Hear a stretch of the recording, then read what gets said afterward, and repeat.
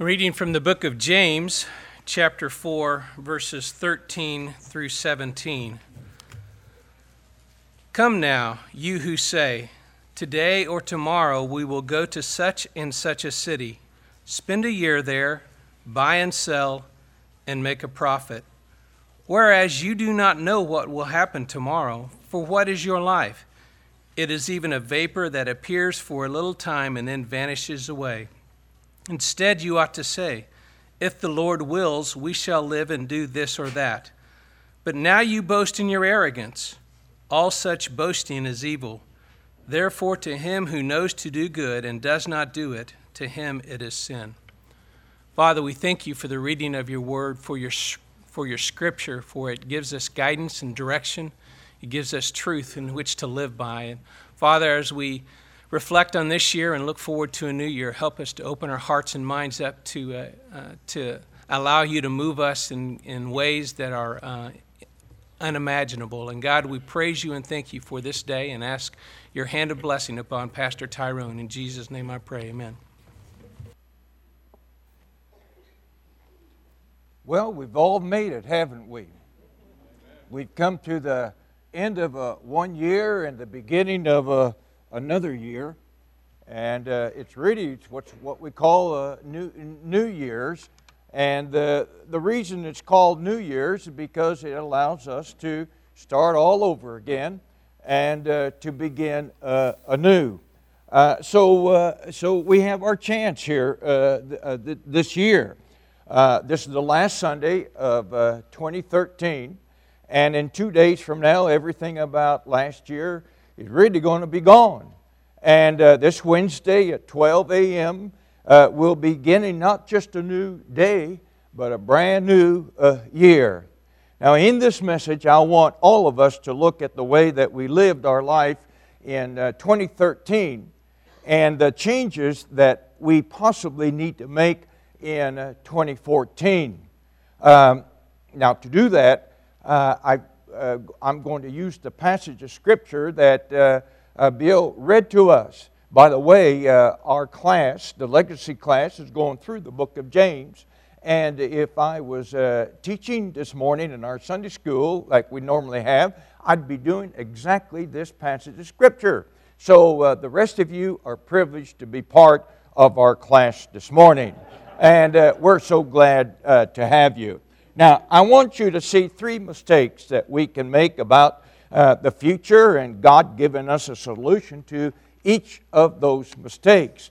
I want to begin this message by asking you to take out the outline that is in your bulletin, and if you'll see there on the top, it says the dash. Now, if you'll just write there where it says birth, the year that you were born. Put the year that you were born. Now, you can hide it so that nobody will see it there, but put the year there that you were born. Then put by a question mark right beside the other side of the dash where it says death. Now, the reason you put the question mark there is because you don't know when you're going to die. Oh, by the way, I do know when I'm going to die because I looked on the computer in that death clock, and when I was preparing this message, and it says that I'm going to die August the 19th, 2026.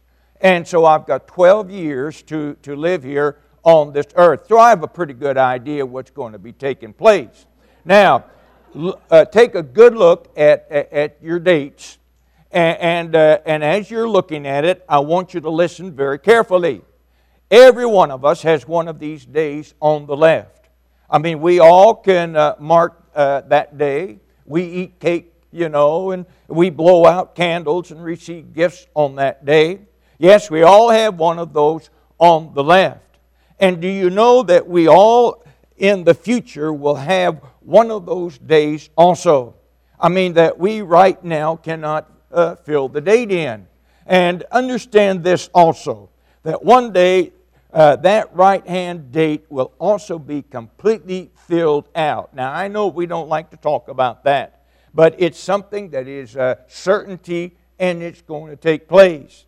Now, I want you to listen really, really closely as I introduce this message. Just as we had no control over that first date.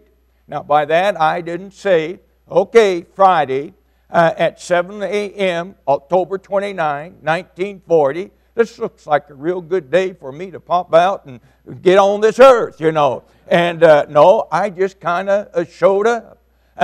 We also, for the most part, have no real control over that other date, the day that we will die, the day that our physical bodies will leave this earth, and the day our life here is over. Okay, look at those dates now, if you will. And let me ask you a question. Is there anything you wrote down on the left hand of the dash that you can control? Do you think you can control the date on the right side of the dash? Do you see what I'm trying to get you to see this morning? It's the dash. It's the years between our birth and our death. And over that, you and I have control. So my question this morning is to us, as we begin in just 2 days, a brand new year, is this: how are we spending our dash? Are we what are we doing with our dash? Now understand, you and I only get one dash. Nobody gets two. And I believe that this morning, this moment, this last Sunday of 2013 would be a wonderful, great time for all of us to really deal with this particular question. Now you say, why, Tyrone? Well, I'll tell you why. Because life really goes by so quickly. Man, young people, I remember 60 years ago sitting where you're sitting with my girlfriend, and we were holding hands. And that was holy too, because we had a holy Bible covering our hands so nobody could see us. And we were listening to my dad preach. I mean, time just goes so horribly fast. So let's check out how God describes our dash, how He describes our lives in His Word. James, if you remember, says, whereas you do not know what will happen tomorrow, for what is your life, he asks. It is even a vapor that appears for a little time and then vanishes away. The psalmist writes about the shortness and the briefness of life several times. In Psalms 39:5, he says, my life is no longer than the width of my hand. Human existence is but a breath. In Psalm 103 and verse 3, he says, my days disappear like smoke. And then in Psalms 144, verse 3, he says, for we are like a breath of air, and our days are like a passing shadow. And then Job says in chapter 7, verse 6 and 7, my days are running out quicker than the thread of a fast-moving needle. My life is just a breath. Now, let me ask you a question.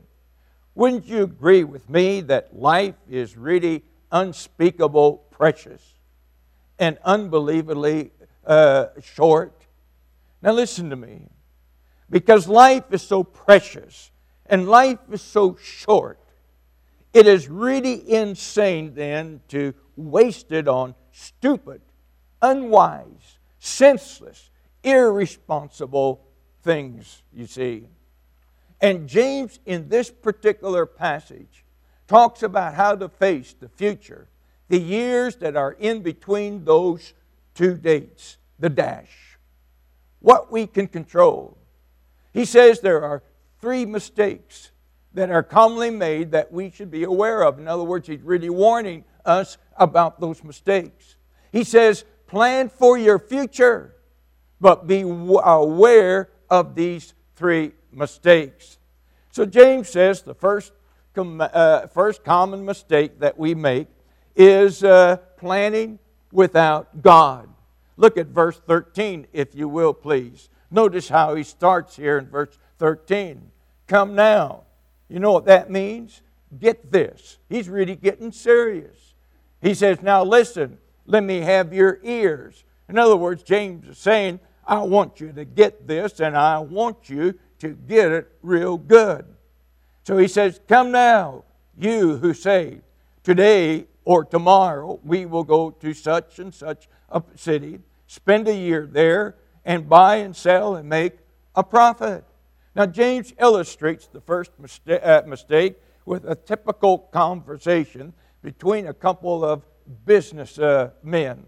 One guy has an MBA from the University of Jerusalem, and the other guy is a CEO of Tel Aviv 500 company.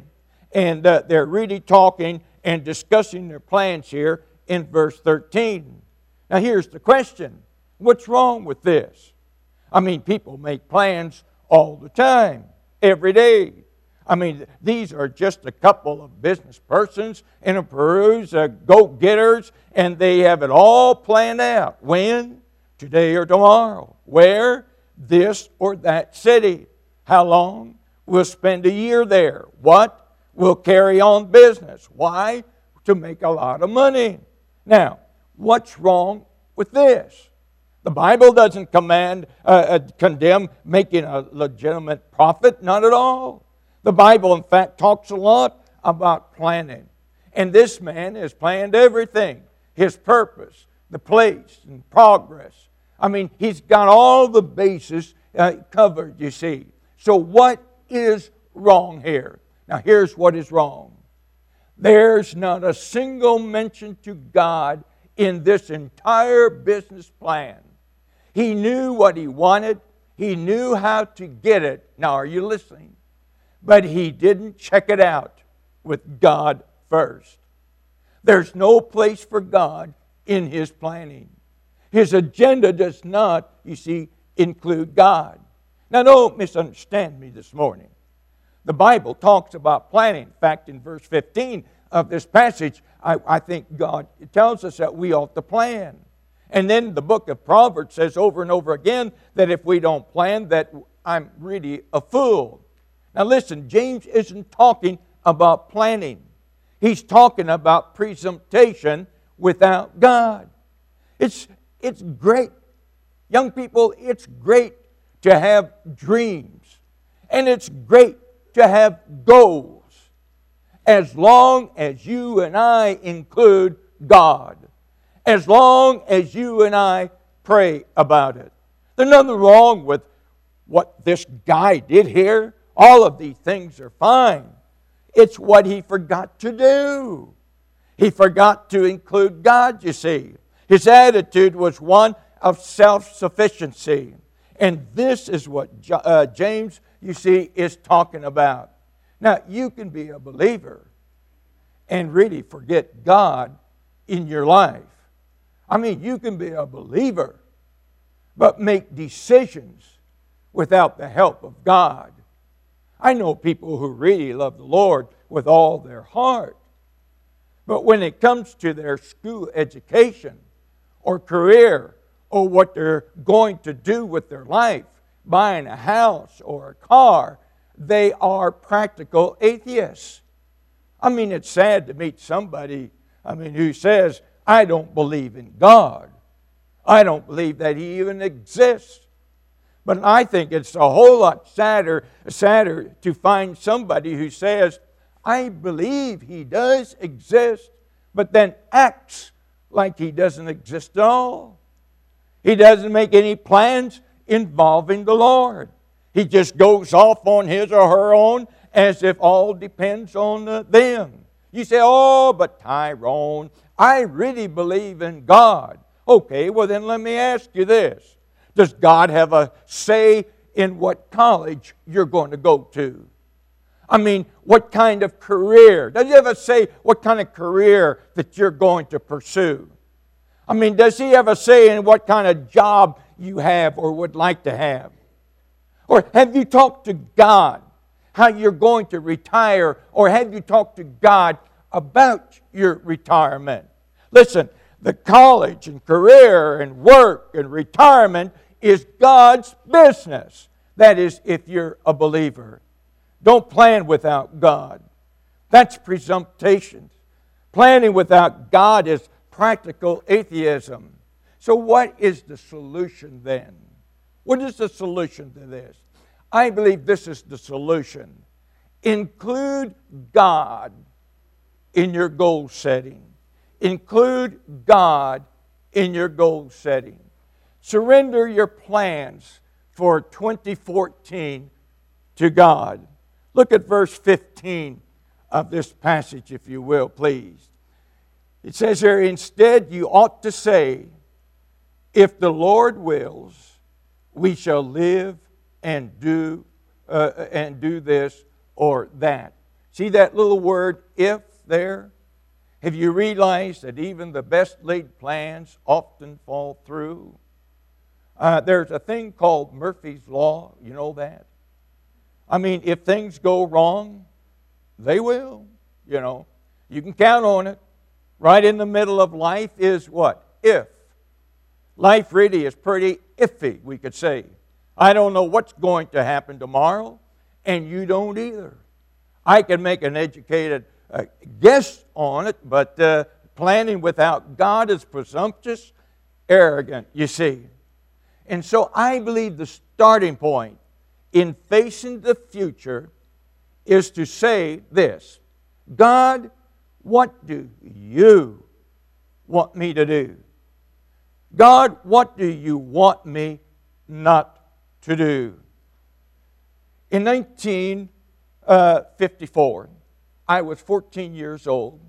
I went to a youth camp, and on a Thursday night, I came forward and gave my whole life to the Lord. I kind of realized that maybe God was calling me into the ministry. And God really convicted me. I'll never forget that. It's like it was last night. And a preacher came. He's now been with the Lord for over 35 years or so, Brother Lonnie Smith. He put his arm around me, and he said, Tyrone, what are you coming for? And I said, I'm surrendering my life to the Lord. Now, he knew a little bit about our family. My aunt Verna had been and was a missionary in Nigeria, Africa. She would come home on furlough, bring these pictures home of the people living in huts. And I remember as a kid, I swore I will never go to a place like that. I would never go. And so Brother Smith says, now Tyrone, if you're surrendering your life to the Lord, let me ask you, would you be willing to go to Africa? Now I want you to know, young people, at 14, it seemed like a long time to me. It probably wasn't, but I hesitated. This deal of going to Africa, do you mean this is what surrender was?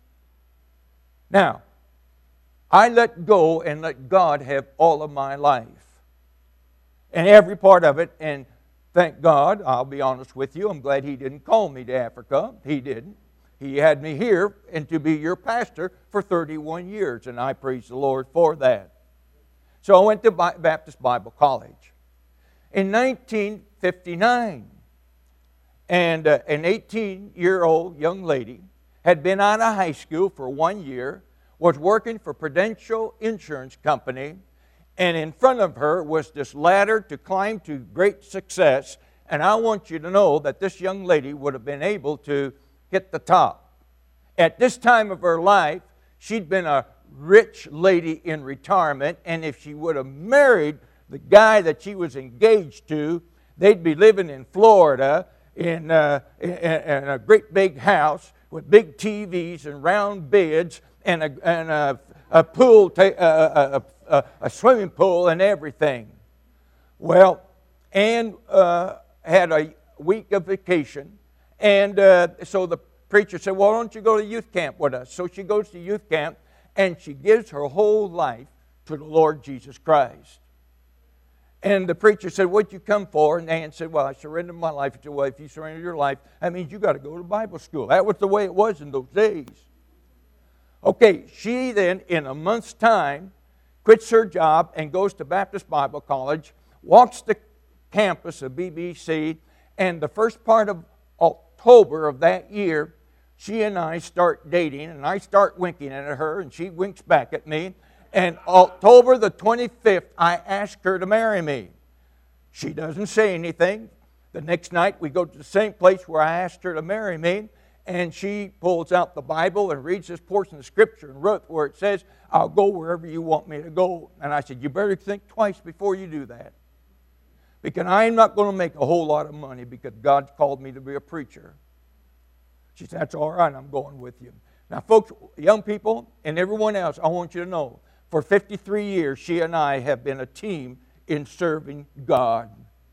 And God put something in her heart that was just as special as God put something in my heart. I believe God has a plan for you young girls as much as He does for us guys. He's got a special plan for you.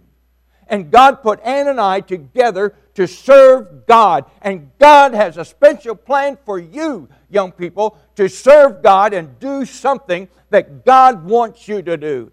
Faithfulness is doing what God wants us to do. That's faithfulness. And boy, am I glad now at 73 to be able to look back and say, I gave my whole life to God. And Ann says the same thing. I tell young people, Christian young people, to pursue their goals after counseling with God and their parents and a pastor and a good Christian people. But give God the freedom and the permission to change your mind and do what He wants you then to do.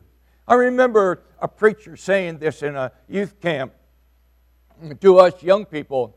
Write your plans in pencil and then give God the eraser. In Proverbs 16:1 and 9 it says, we may make plans. Now listen, but God has the last word. We should make plans counting on God to direct us. You see those words in verse 15? If the Lord wills. The idea is if the Lord permits. I promise you this morning, whatever God has planned for you, what He permits in your life, how He leads you, His will for your life comes, are you listening now, from His heart. Psalms chapter 33 verse 1 says, the counsel of the Lord, that is His decisions, His plans, standeth forever, and the thoughts of His heart to all generations. And I promise you this morning, God's will for your life is an expression of His love, so that you can have real confidence to do what He calls you to do, and you don't have to be afraid. These words, if the Lord wills, is not just a statement on a believer's lips. It is a constant attitude in his or her heart. The spiritual Christian submits himself or herself totally to the will of God for all of their life. And they keep God's viewpoint on their whole life. And we say, Lord willing, I will do this or I will do that. And this is an attitude that demonstrates full submission, you see, to the will of God. Then the second mistake we see here in verses 14 and 16 is presuming about tomorrow. Presuming about tomorrow. Look at verse 14. Whereas you do not know what will happen tomorrow, for what is your life? It is even a vapor that appeareth for a little time and then vanisheth away. Drop down to verse 16. But now you boast in your arrogance. All such boasting, he says, is evil. This is the mistake of taking tomorrow, you see, for granted. Assuming that I'm going to live forever, that I've got the rest, you see, of my life. There are several reasons we shouldn't presume about the future and assume that we've got tomorrow. First of all, in verse 14, notice that life is so uncertain. It's really unpredictable. James is saying you don't know the first thing about tomorrow.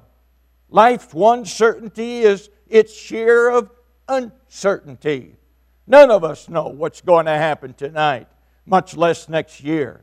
All we can do is make a guess. These businessmen here were making plans for a whole year, and when they couldn't even see ahead into one day. And let me tell you, they were really confident, as we see in verse 13.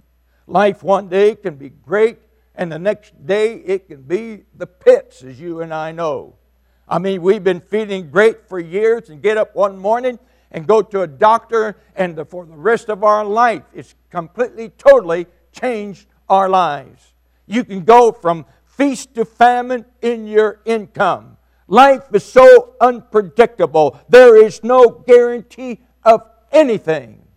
And we must realize that we just can't presume on tomorrow. Now, let me say this while I'm thinking about it. We shouldn't let that frighten us.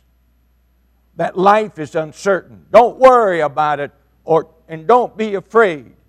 Just let it cause you to trust God that much more.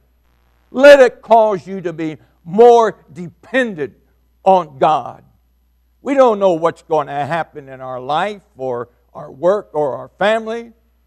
It just forces you and me to trust God that much more. And then we shouldn't presume about the future because, as James says in verse 14, life is really brief. I mean, it's short.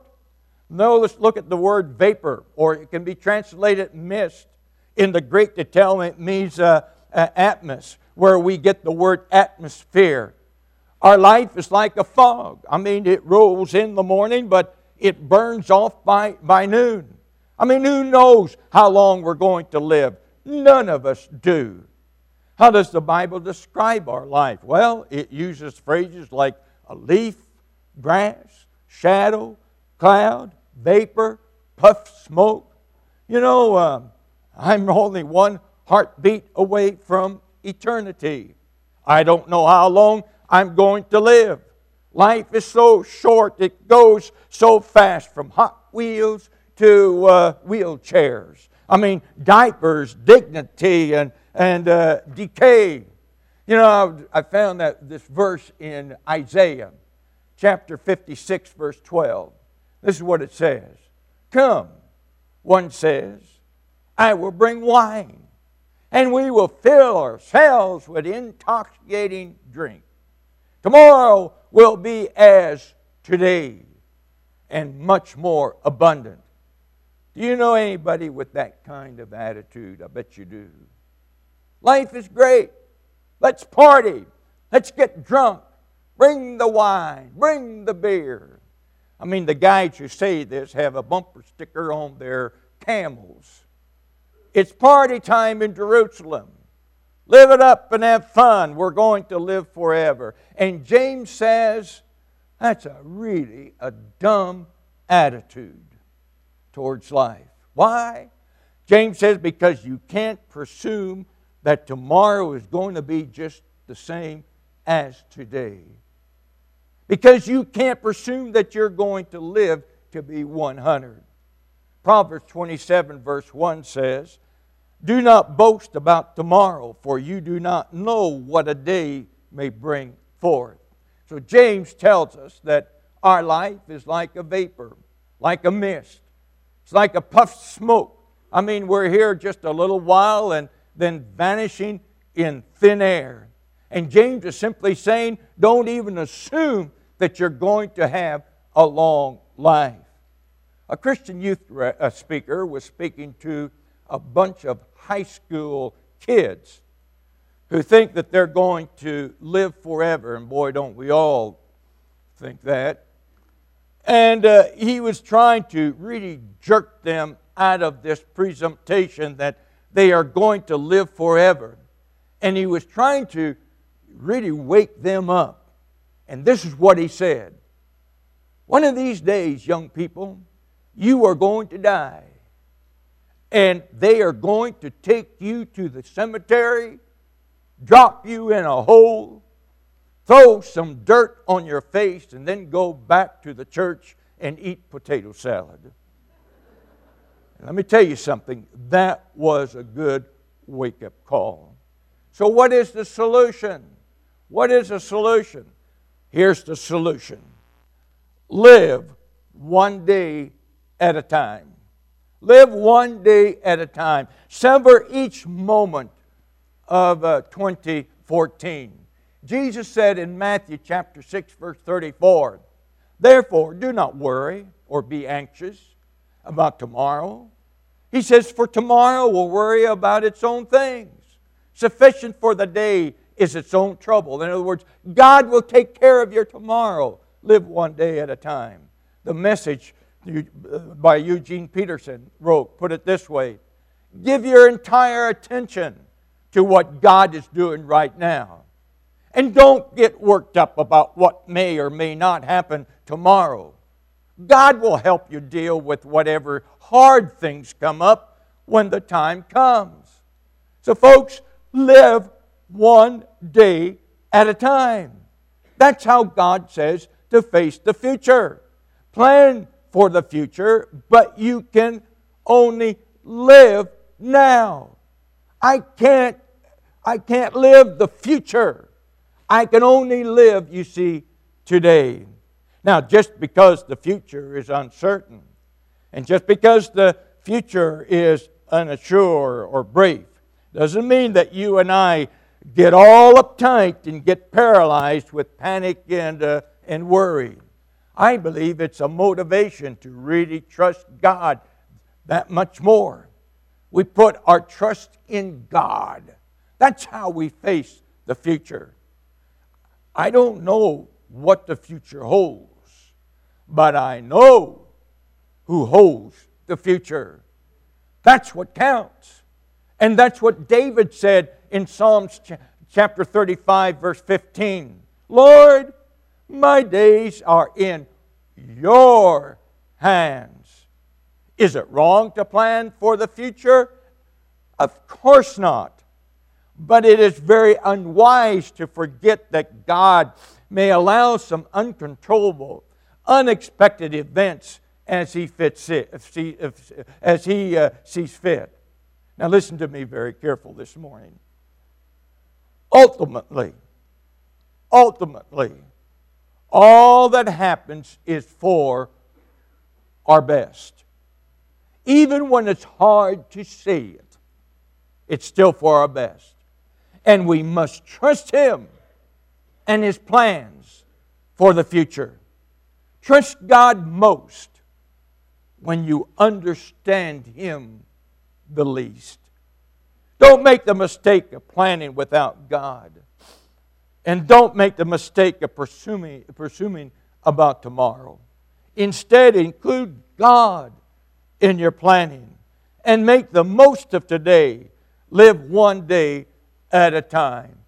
Presumptuous planning without taking God's providence and wisdom into view, I believe, is a recipe for disaster.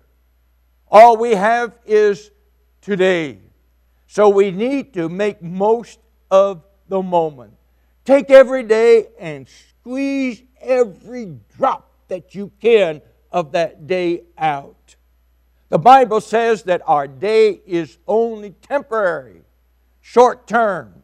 So live today. Our lives are too short and eternity too long to leave God out of our life's plans. Then lastly, the third common mistake is putting off doing good in verse 17. Putting off doing good.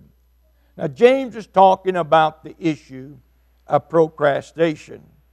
I'm intending to do it. Ever met somebody who is always aiming to do it? I want to say, when are you going to pull the trigger? You know what I mean? Procrastination is my sin. It's only caused me sorrow. I know I ought to change my ways. In fact, I will tomorrow. Oh, do we love to put it off. James says that it's really a trap. That's what he says. You see, just because we know the right thing to do doesn't mean we're going to do it. So let me ask you a question. How do you define sin? Well, when we think of sin, we think of evil activities, don't we? Murder, adultery, cheating, lying, stealing. Those are sins of, you see, commission. But there is another sin, the sins of omission. Verse 17, it says, to him who know to do good and doesn't do it, notice, it is sin. I can do nothing and still sin. Why? Because there are things I ought to be doing. We can be part of a legalistic church. I mean, I don't drink, smoke, cuss, or chew, and run around with girls that do.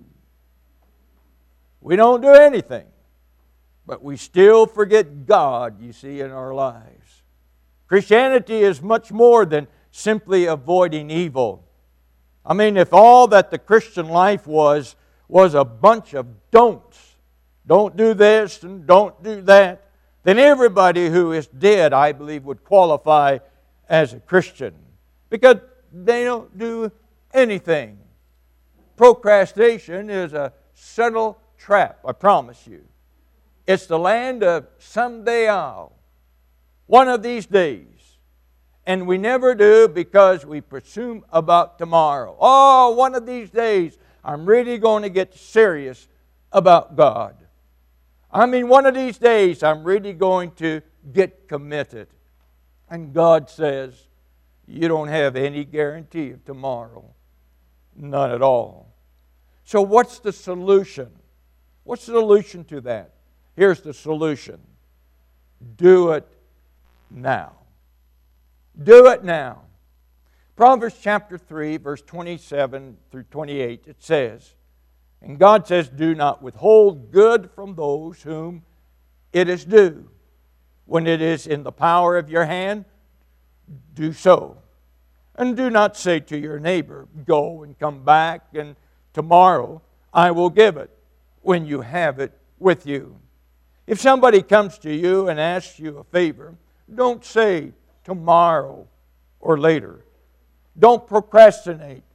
If you can do it now, do it now. In other words, we need to seek God's heart and God's will in 2014 now. You know, I was thinking there are three things you and I can do with our life. We can waste our life. We can waste it. Or we can spend it. We can spend our life trying to acquire things such as fame, pleasure, and stuff that doesn't mean a hill of beans. Or we can invest our life. The best use of life, I believe, is to invest it on something that is going to outlast it. So what is going to last forever? The Word of God and people. People will last one of two places in eternity. Invest your life in things that will last. The Word of God and people. Make it count. Some years back, there was a commercial on TV by the Peace Corps. This is what it said. It doesn't matter how long you live if you're not doing anything with your life. For as long as I was home, my mother had an inscription framed on the wall that read this: only one life, 'twill soon be past. Only what's done for Christ will last. Well, we worry about the duration, how long we're going to live. But God, you see, worries about the donation. What are we going to do with it? Am I making my life count, or am I squandering it away on the non-essentials? Things that aren't going to count at all. God says, make your life count today. So how are you spending your dash this morning? What are you doing with your dash? If we know that the end is coming, and if we know that it may come sooner than later, we are, I believe, fools if we do not prepare. There are two areas of life where this is extremely important, I believe. First of all, this matter of salvation. In 2 Corinthians chapter 6, verse 2, God says, now is the accepted time. Behold, now is the day of salvation. Proverbs 27:1 says, "Do not boast about tomorrow, for you don't know what a day may bring forth." Folks, let me tell you, the pits of hell are filled with men and women who said, "I'll do it later." The problem with that is, the fact is that later may never, never come. A certain king sent for his court jester, which was like a clown or entertainer or a fool, one day, and he presented him with a long stick. And he said, "Take this stick and keep it until you find a bigger fool than yourself." Well, when the king was lying on his deathbed, the king once again sent for the jester. And he said, "I'm going away." "Where are you going?" asked the jester. "To another country," replied the king. "What provisions has your majesty made for this journey and for living in the country whither thou goest?" the jester asked. "None," the king said. And the jester handed the stick to the king, and he said, "Take it. I have found a bigger fool than myself, for I only trifle with the things of time, while you have trifled with the things of eternity." Now let me ask you, are you saved? Are you ready for eternity?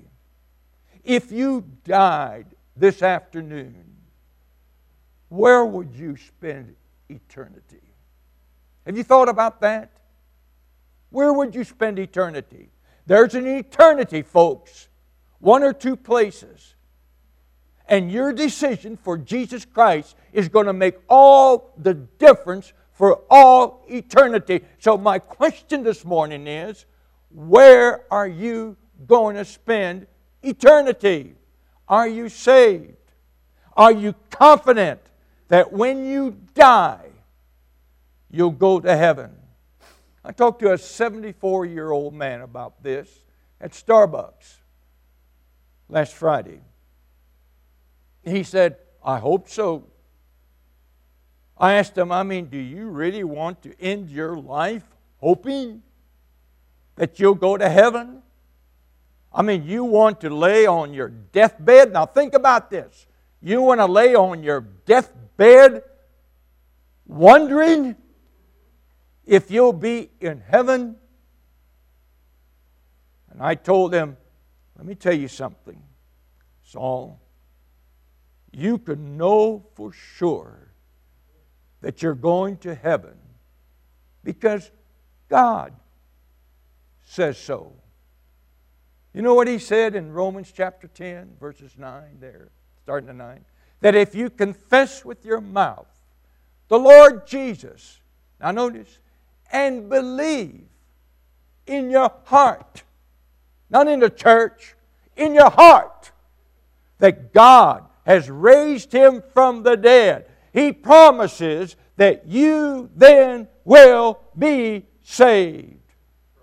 For with the heart one believes unto righteousness, and with the mouth confession is made unto salvation.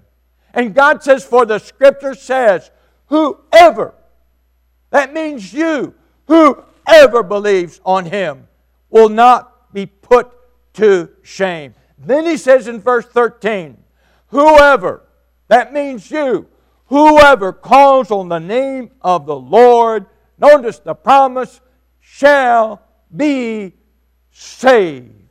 You can know where you're going when you die by putting your faith and trust in Jesus Christ and calling on him and calling on his name. You know, I was thinking, there are only three things that really matter in life. Three. The people that you love. Number two, the people that love you. And number three, where you're going when you die. The second thing we need to prepare for is in this matter of service. The time to live for Jesus, folks, is now. Don't mess around anymore. Quit that messing around. Young people, get it taken care of. Young adults, get it taken care of. And old and mature people, let's get our act together, realizing that we only have a few years left to serve God and give it the best shot that we have. We don't have time to waste our years away. Now is the time to serve Jesus. A better day and more opportune time may never present itself than today. And I invite you to give your life to Christ, not because you're going to die tonight or you're going to die tomorrow, but because you have to live, you see, tomorrow. The fact is, none of us have any certainty how long we're going to be here on earth. So just consider that very seriously in your planning, and then do three things. Plan with God. The greatest mistake in your life is that we can forget God. We can leave Him out of our life. So young people, maybe many of the others of you, we need to pray, Lord, help me not to plan without You. Number two, don't presume on tomorrow, but live for today. Make every day count. Some of you need to pray this morning. You need to give this to God, and you need to say, Lord, help me plan for tomorrow, but God, please help me to live for today. And then, number three, don't wait on things that you know are really the right things to do. Maybe you ought to pray, Lord, help me to stop putting off doing what I know I ought to do. Maybe this morning, it's just giving your whole life to God like Ann and I did. Maybe it's to commit yourself totally to God in whatever area God has given you. Maybe it's to get baptized. You haven't done that yet. Or get involved in our church and go to Pastor Bruce and tell him, I want to be part of this church family. Or maybe it's to get help with some kind of problem. Get rid of that stubbornness and get help. Or maybe to restore a relationship, a family relationship that has been there, even though it's not your fault. You still do the best you can to restore it for God and glory. And maybe it's to talk to a family member or friend about Christ. I don't know about your heart. I don't know where you're at. But let me tell you, God does. And I know this, that God is concerned about that. And today's the day. Don't procrastinate. Say in your heart, Lord, help me to do what I know is right to do. Let's bow our heads if we will, please. Every head bowed. We're going to have an invitation. The praise team is going to sing. And you know that with these invitations, it's inviting you to come and pray. And some of you maybe this morning need to come and give your heart to the Lord Jesus Christ. You say, well, yeah, but Tyrone, I've been a member of this church for a long time. Doesn't make any difference. I'd rather you get saved now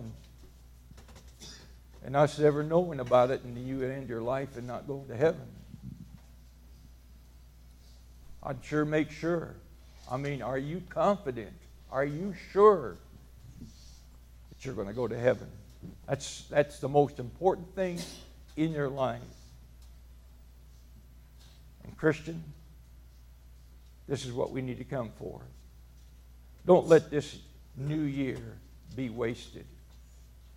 Give your life to God. Let God have it. Our Heavenly Father, I pray now that as we enter into this invitation, I pray, Lord, that you will lead and guide.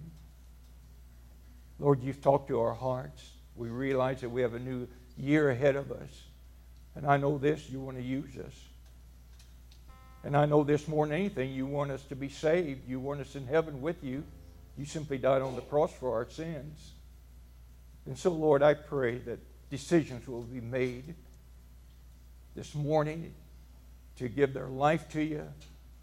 As Christians, we'll give our life to you and say, Lord, take it and use it for the rest of my years here on earth. In Jesus' name. As our heads are bowed, I'm going to allow you to sit. But as we're sitting with our heads bowed, I'm going to ask the praise team to start singing. And as they do, this is your opportunity to, right there behind the pew. But I tell you what, to me, there's something about coming forward and kneeling down and crying out to God and say, oh God, I want to be saved. And there'll be someone here who will show you how to accept Christ. Or as a young man or a young lady or someone here who would say, God, my life is here. I planned it, but I'm going to let you have it. I'm going to let you go. I'm going to give it to you. Would you do that this morning? Would you give your life to Christ? As our heads are bowed, praise team, would you start singing? And as they sing, will you come?